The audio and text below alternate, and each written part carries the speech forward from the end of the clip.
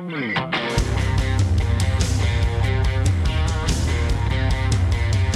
to ContenderCast, a global leadership and consumer industries entrepreneurship podcast centered on shining a light on bright ideas. And now, here's your host, Justin Hahnemann. Thanks for listening, thanks for tuning in, thanks for downloading, thanks for subscribing and following. It's Justin Hahnemann on the ContenderCast, shining a light on bright ideas. We're in the food space today with a company called Good Food for Good.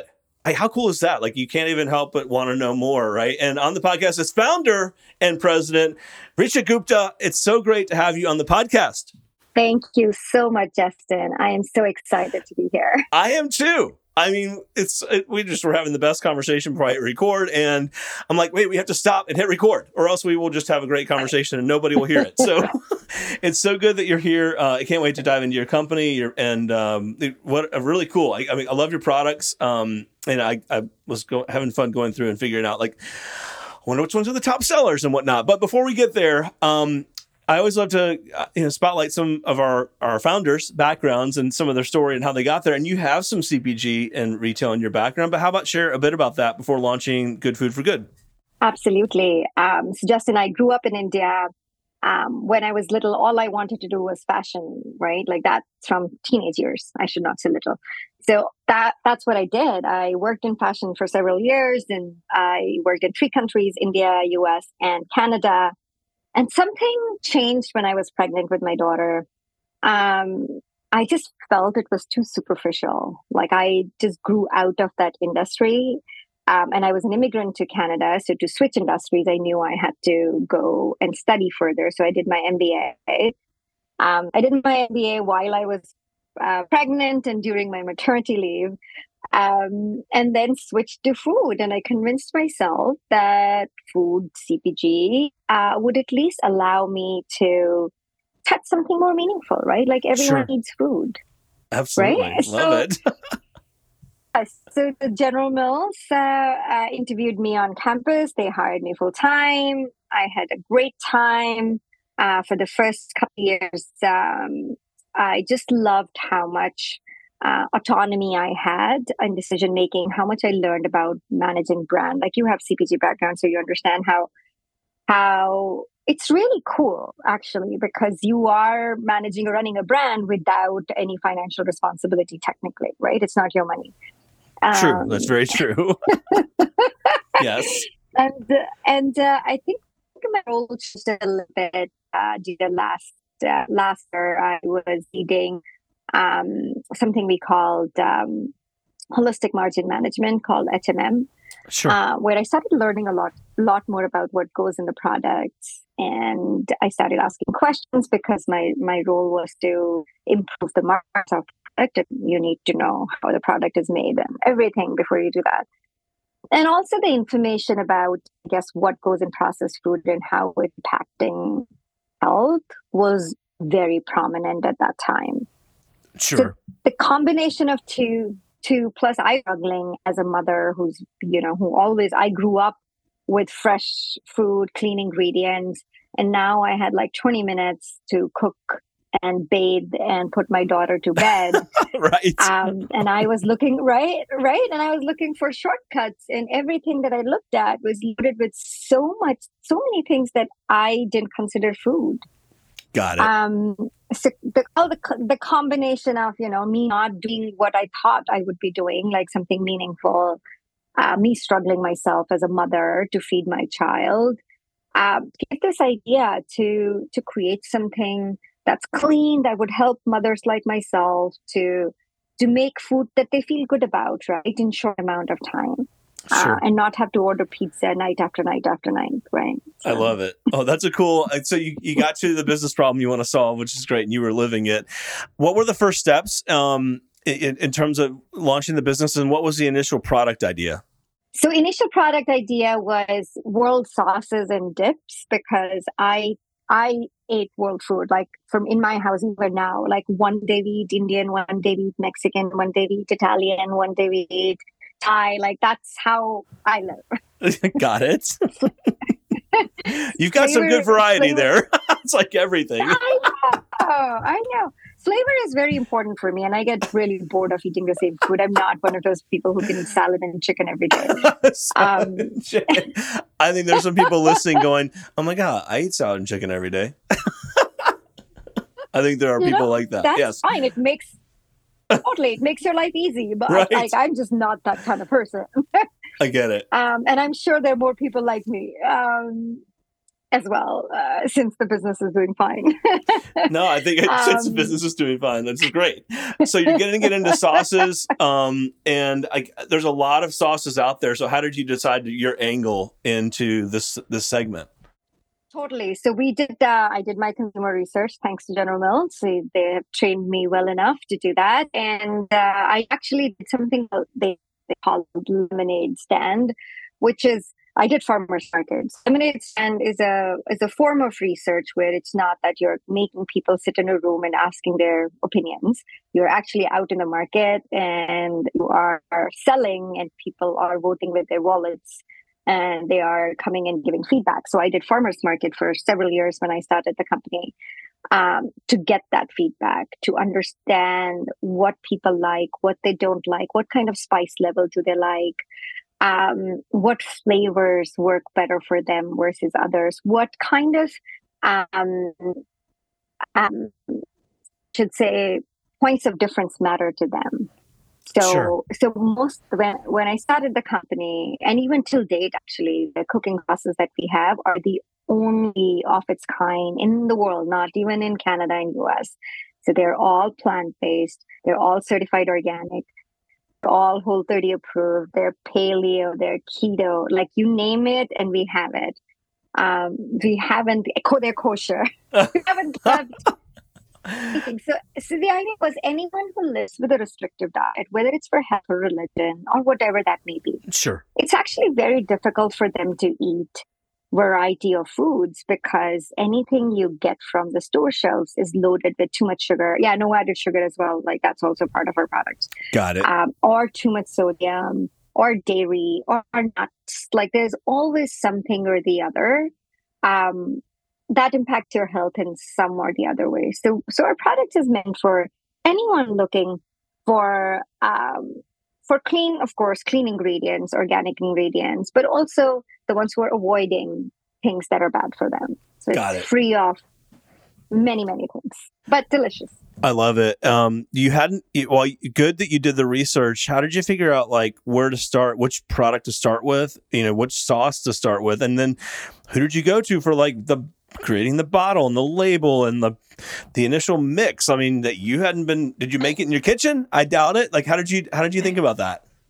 Yeah, it was quite an iterative process.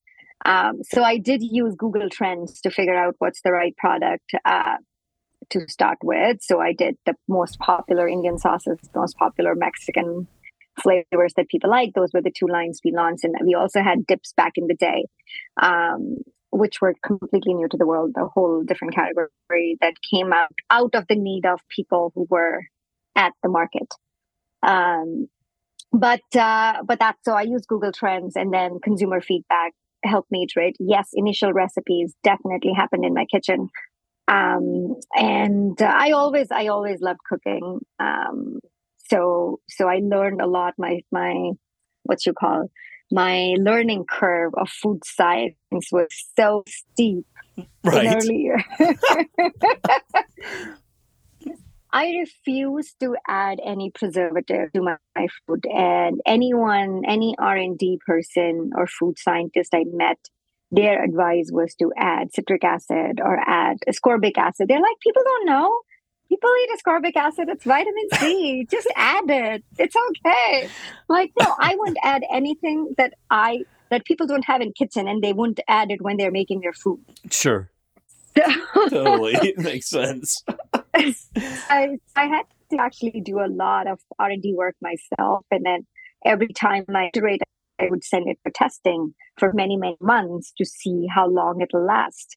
So it was a longer process, but I was so jaded after my time at the mills that I wanted to be extremely different from what is available in commercial marketplace that, I wasn't ready to give up on values. So it was. Sure. No, that makes sense. And then, did you already have the network in terms of figuring out production, manufacturing, how much to make of each kind? And what was the initial route to market? Were you selling direct to consumer? What'd that look like? Yeah. So luckily in Canada, we have commercial kitchens. So initially when we were doing farmers markets, we would do runs in commercial kitchen. I had a part-time chef with me who would help me cook and bottle. So it's like, I thought working at the CPG that I know how to manage a business, but managing a business in CPG. Right. It's different when you work for a big brand versus when it's your brand. It was send an email. That's all I did for regulations. Right. This is the issue. Send an email. And now you own it. You got to own that label. That's right. I know. All the emails came to me. So it was a challenge, but nevertheless, there are bigger challenges. Who knew? There were even bigger challenges as you. I'm sure. We're going to get to some of those in a minute. How were you selling initially? Like, were you selling to friends and family or through, direct to consumer? Did you get on e-marketplaces? This is 6 years ago, so it would have been early days. Yeah. What did that look like? Yeah, very early days. That was very early days for e-market. So it was like physical farmers markets. So I used to, back in the day, it was so funny. I used to have Mercedes in the day, and I would park my Mercedes because that's where you park your cars, behind my tent. And so many consumers would come and make fun of me. Like I was the laugh. Like they would laugh at me because most people in farmers markets are farmers and not really, they have trucks. Sure. They have trucks. You have a car. I have a car, and I would pull out my tent from the car. So I was like a laughing stock of the market. That's okay, though. Maybe you were unique and different. I know, but the whole purpose was I was there for a reason. That was not my lifelong mission. That was my lemonade stand, and I was learning from every interaction I had with people. And till date, every time I have those interactions, there are insights that I get that I can't get sitting behind the computer. Got it. I love that. Okay, so how did you know it was working? And when did you know it was working? How long from like, hey, I'm going to start a company to I've got something bottled here that people might buy and they're buying it? So the initial concept started somewhere around 2014, 2015. It was 2017, and I spent the time in farm market. 2017, then I actually started scaling things up because I got commercial recipes by then. I had my shelf life taken care of, as I said, right? I had to test month by month to figure out if it's working without preservatives. We added date as a sweetener instead of sugar or high fructose corn syrup. Sure. Like we just used dates. And at that time, it took me a while to find organic dates versus conventional dates. And I was hell-bent on only using organic ingredients. So 2017 was when we were able to actually start scaling the product, when I had all the organic ingredients, certifications, and ready to go. Got it. And then several years. Yeah, no, I mean, and it's always interesting, right? When we're talking to different founders and entrepreneurs, like it's not usually overnight. It takes months and years to get to where you're actually profitable or finding traction. And then I know you're all over Amazon. You got a great Amazon store and whatnot. When did you move into e-marketplaces, and where did you start to see scale? Grocery is actually our big channel right now. E-commerce is actually a very small part of our business because we package in glass. It's just a challenge and very expensive. It's heavy and expensive to ship. For those that haven't sold online, like you got to ship that product to, let's say, Amazon, and then they take a piece, right, when you sell it, and then it gets shipped out, and there's a shipping fee. So there's a lot of margin cut out in e-marketplaces and especially with heavy products like beverage or sauces. Exactly. So grocery is definitely our mainstay in Canada. We are a native Canadian company. In Canada, we are in even Loblaws, Walmart, like all the grocery channels. In US, our biggest retailer is Whole Foods US. We have national distribution. With Whole Foods, we are with Whaley's, Hannaford, Stop and Shop. So several accounts in US. We are like, that's our growth platform for the coming years. It's just focused on grocery. And how did you, I'm guessing initially you handled like shipping and delivery and all that. Is that still the case, or over time have you had to move to a co-packer or other route to market from distribution? Yeah, so 2017 we moved to co-pack. Like that's when we scaled. We actually had a co-packer doing our stuff, and then we got 3PL. So right now our company is pretty much managed virtually. It's a small team, and then we have a 3PL. We have co-packer. I can technically work from anywhere in the world, and still things will run. And things will run. I love it. How do you decide what to add? So if you haven't been onto goodfoodforgood.ca, you'll see all the products and bundles and whatnot. So you got bolognese sauces, cooking sauces, barbecue sauces, ketchups, etc. Like, it didn't start off as that. How have you decided over time what to add? So a lot of listening to the consumers. So ketchups and barbecue sauces came from the farmers markets because we were in our cooking sauces. We were not using any sugar. I had customers who asked me to make ketchup because their kids were eating a lot of sugar and they didn't have any alternatives. So in Canada, we are the number one no added sugar ketchup. In US, we are the number 2 organic no added sugar ketchup. Wow, it's amazing. Yeah, it's amazing.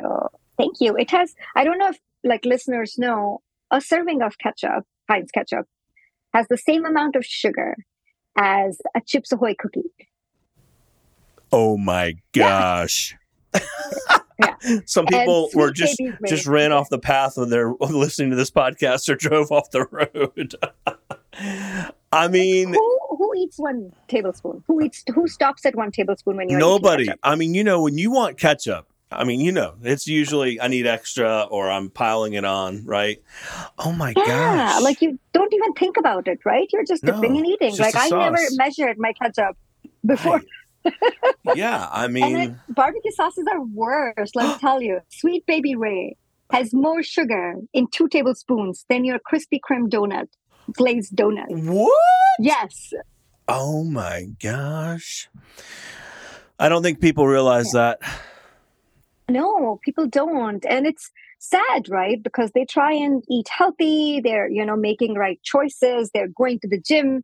And then when they put the food in their mouth, they're just, sugar is so inflammatory, right? It just completely negates everything that you're doing. Sure. To heal your body. Wow. And I think that's part of your burning platform for your products. And I mean, it's probably what's driven a lot of your growth. A lot of it's consumer awareness, right? Wouldn't you say? Yes, totally. Okay. So you've been growing now 6+ years in. We talked about grocery, talked about e-commerce, talked about D2C. So how do you continue to penetrate, especially grocery and other markets? How does that look in terms of growth and how are you approaching that? In the US, we have only scratched the surface. In Canada, we've been fortunate. We have great partners. So there is still a lot of room to grow in the US. We have barely scratched the surface. So, one account at a time, one customer at a time, one store at a time. We just want to focus on building awareness of the brand. Like in Canada, a lot of people know our brand. In the US, we are still fairly new. So once that grows, and we are a self-funded company, so we are in no rush. We're not trying to get to X number of doors in X months. That's not our goal. We want to do the business the right way. We are a certified B Corp. Values matter to us as a business. Integrity matters to us as a business.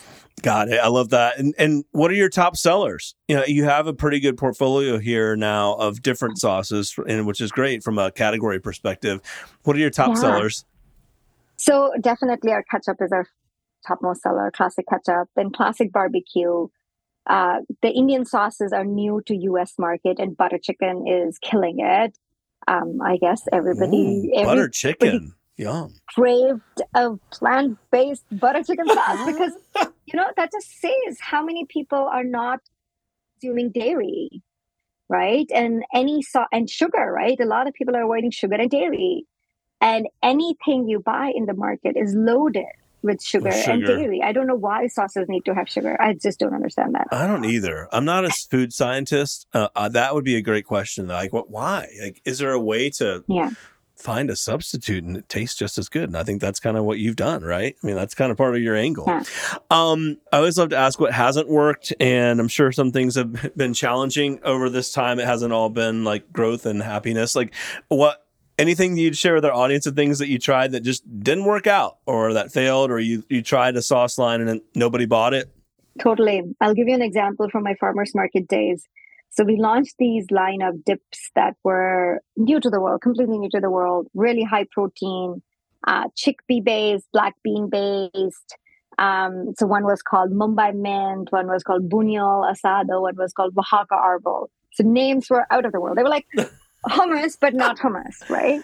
They sound good. Yeah. So in farmers market, they did phenomenal, because people were able to taste and they were like, oh my God, this tastes great. I'm going to buy it. And they had like really short shelf life. They were fresh dips. And when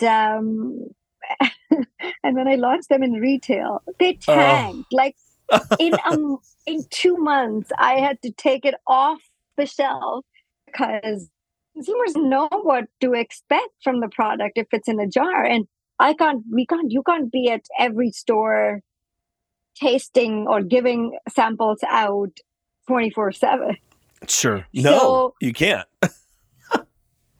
That was my learning, right? If you don't have the naming right that people could understand, then it's no matter how the product is, it's not going to work. Totally. So we have seen that in a couple of instances on our show where, the name sounded so cool, and then it didn't sell because people didn't know what it was, So exactly. No, that's actually great advice for entrepreneurs. And what do you find? Do people get enamored with an idea and then they have a hard time, thinking different? Is that what you found? Yeah, totally. Interesting. Totally. I do that too. Right. Obviously, right? It's hard not to. I mean, especially when it's your baby. It's like your thing you're so excited about and whatnot. Okay, exactly. And I also love to ask, like, what are things that in terms of advice you'd offer to other entrepreneurs? I mean, like, it's not first year or second year for you. Now you're 6 years in. Like, you've got a lot of founders that listen to our show. Like, what would be 2 or 3 things you'd offer to them in terms of, how have you made it work, or what advice would you have in terms of longevity and whatnot? Perseverance, right? You just need to keep doing it. Don't be scared to quit. If this is what you want to do, if entrepreneurship is what you want to do, you'll find a way. It might not be the first idea. It might be the second idea, or it might be the third idea. But it's all about just staying persistent. Just keep doing it. Be patient. Not everything like what you see. And I think social media has made it worse because everybody's expectations have changed a lot. Nobody knows the real story behind things. You only see highlights, and you think that that's what reality is, but sure. It's highlight. Yeah, right? No doubt. It's a highlight. Exactly. So true. Nobody's life is like that. No, it's a highlight reel. Like, that's what Instagram is. That's what TikTok is. That's what Facebook. I mean, it's like your highlight reel. No, that's really good and interesting. What about from a people perspective? How have you found either people you've brought onto your team or partners? How has that worked over time? So we are still a very close-knit team. We don't have any investors. We are self-funded so far. And my team members have been incredible. Like, I've been lucky to attract good talent. Sometimes it's challenging for smaller companies. And I think for us, it's challenging to keep them for very long because, again, we are a small company. There's a lot of attractive VC money that takes away, so everybody needs money at the end of the day. No doubt. But I've been fortunate to have good people by my side. That's great. I mean, I think it's important to surround yourself with the right people, and that's not always easy, right? And anyway, and we've definitely talked about that quite a bit on our show. Listen, share with our audience where they can find you, connect with you, check out your products, etc. Yeah, absolutely. So you can connect with us at goodfoodforgood.ca. That's our website. And Good Food for Good is our handle on TikTok, Instagram, LinkedIn, wherever you go for social media, we are there. We also recently won a Nexty for Integrity for our plant-based bolognese sauces that are really new. And they're powered by pumpkin seeds. Wow. So Interesting. Yeah. So this is like the third wave of plant-based where it's about like real wholesome. I should actually say that's like the real plant-based, right? Where you're actually eating real plants and not converting them to other things. To meat. Right. Converting them to meat. Oh my God. And were you at Expo West? I may have missed you there. Yeah, I was at Expo West and we won the Nexty, so we are. I thought there was something I read about that. I was there and I was trying to hit all of the guests we've had on this show. I get it's so fun to see so many, and but look forward to our meeting in person again sometime soon. So great to have you on, and so great to learn about your brands. By the way, I love the packaging. I think what's cool about the packaging, the label sticks out nicely on the shelf, and it's obvious what the product is. But I also like that the bottle is unique. It's not like other bottles, so I think that's really cool. So really nice job on that. We'd love to have you back on down the road, and thanks for just spending time with us and sharing some of your stories with us today. Of course. Thank you so much. It was fun. Lots of fun. The Contender Cast is powered by Contender Brands and is the top global consumer industries entrepreneurship podcast. You can find additional Contender Cast episodes on worldwide podcast platforms, including Apple Podcasts, Google Podcasts, Amazon Music, Spotify, iHeartMedia, YouTube, and other preferred podcast platforms. If you would like to be a guest on the Contender Cast, connect with us at contendercast.com. This is Brian Benson reminding you that every winner started as a contender.